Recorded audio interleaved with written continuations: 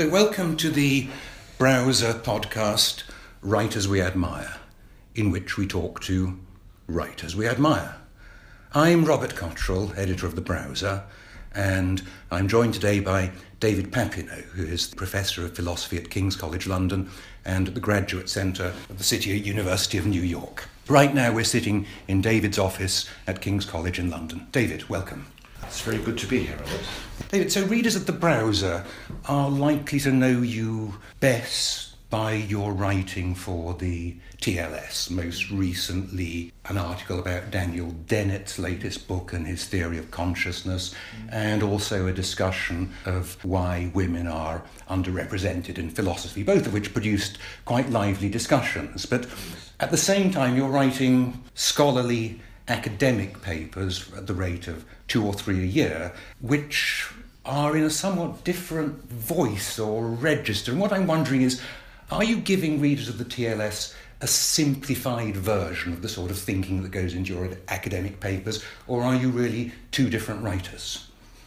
I don't think I'm two different writers. I don't turn on a different switch when I write for a general audience as opposed to an academic audience.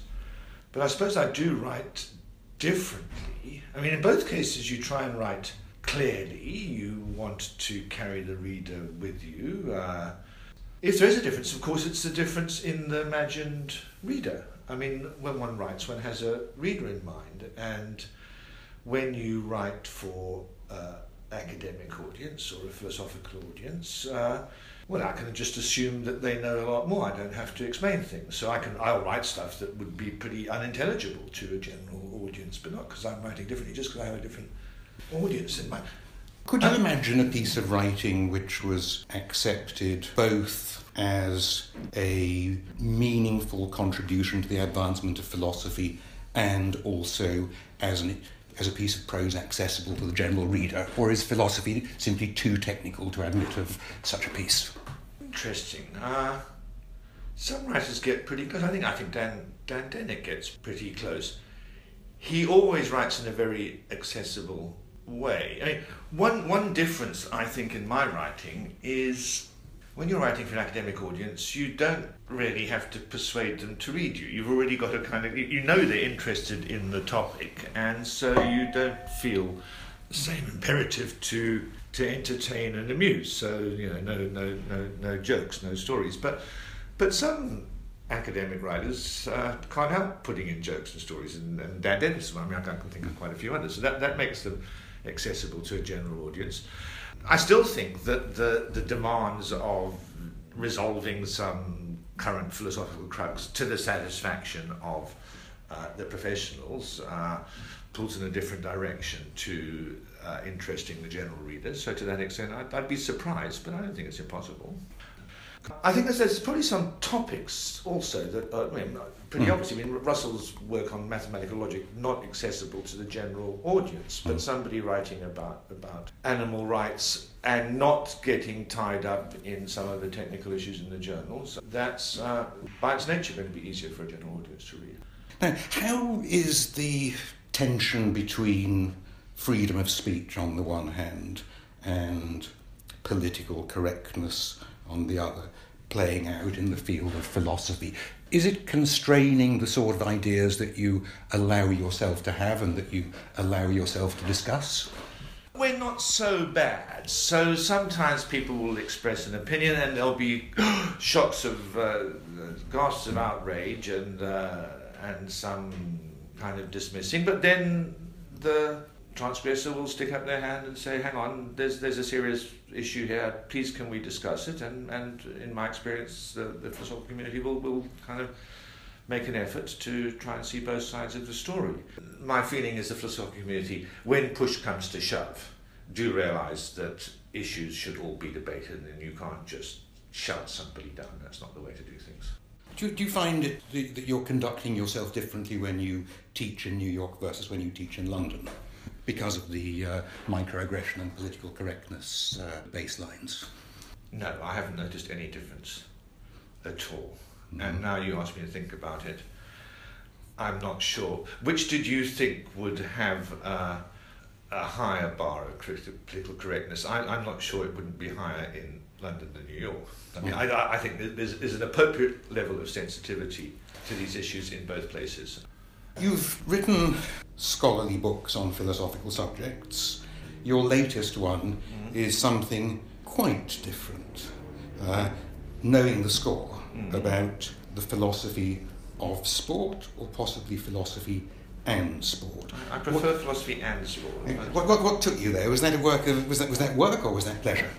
I set up my own website, and it had a blogging facility. So I thought, well, why don't I do some blogging? It's kind of fun to reach out. But people who've done it said, look, if you blog, you want to have a niche. Find something that you have things to say about, and other people might be interested, but nobody else is doing it. So I thought, all right, I'll look at philosophical dimensions of sport. And so I just started off doing it as a bit of a hobby, and there were lots of topics that I'm a keen sports person, and nowadays it's more watching than playing, though I still do some playing, and I have a philosophical turn of mind. I mean, and so there are things I think about sport that sports fans who don't know philosophy yet might be interesting, but a rather different slant than most of the sports writers do. So that's what I was doing, and it was just fun to start with.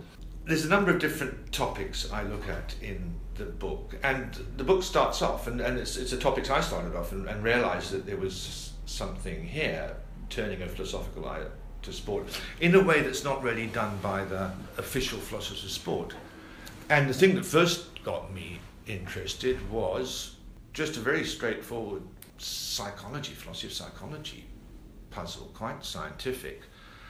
How do people manage to hit a ball when there's less than half a second from the point it's projected at them to, and it's going to be spinning and swerving? And how's it physically possible? How's it neurally possible? And if you look at the numbers, I mean, the milliseconds involved, it really does look as if it ought to be impossible, yet they do it. And at the same time, I had in mind, look, there's it basically has to be a kind of reflex. It's so fast, but the athlete has to be focused and concentrating on what they're doing. How can concentration and thinking about what you're doing make a difference? Something happens so fast.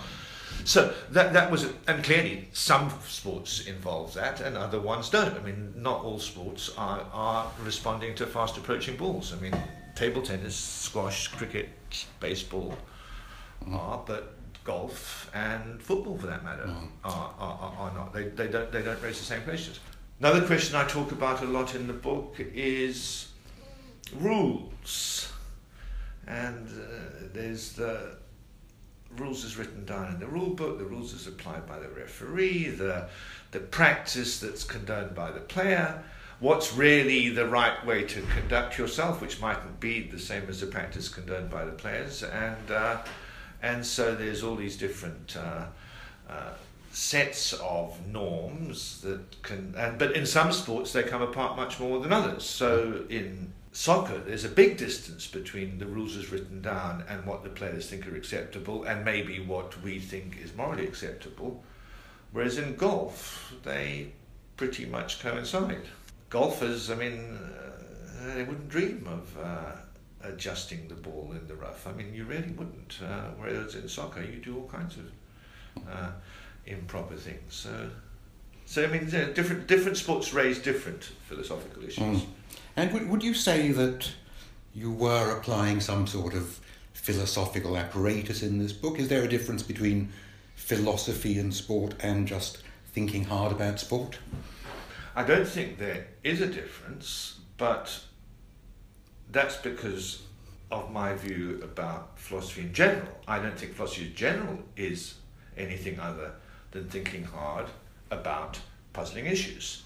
I mean, but this is a view about the nature of philosophy, and some people think that philosophy is especially to do with how we ought to live, or ethics, or mind and brain. I think philosophy is just dealing with certain kinds of intellectual puzzles where our theories have some kind of hole or glitch or paradox or contradiction, and we can't see how to figure it out. And it's not to do with not having enough empirical evidence, it's to do with there's some tangle in our theories, and I think that can happen anywhere. So a lot of the problems I look at in the book, the identity of teams over time, the identity of persisting objects in general, or the things about fast sporting skills, or the rules of the game and what's moral, I think they're just puzzling in themselves.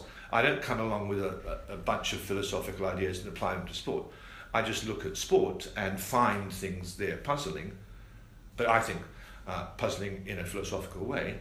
And that's how I think about philosophy generally. Just look at anything, and sometimes you will find something that's a philosophically puzzling issue.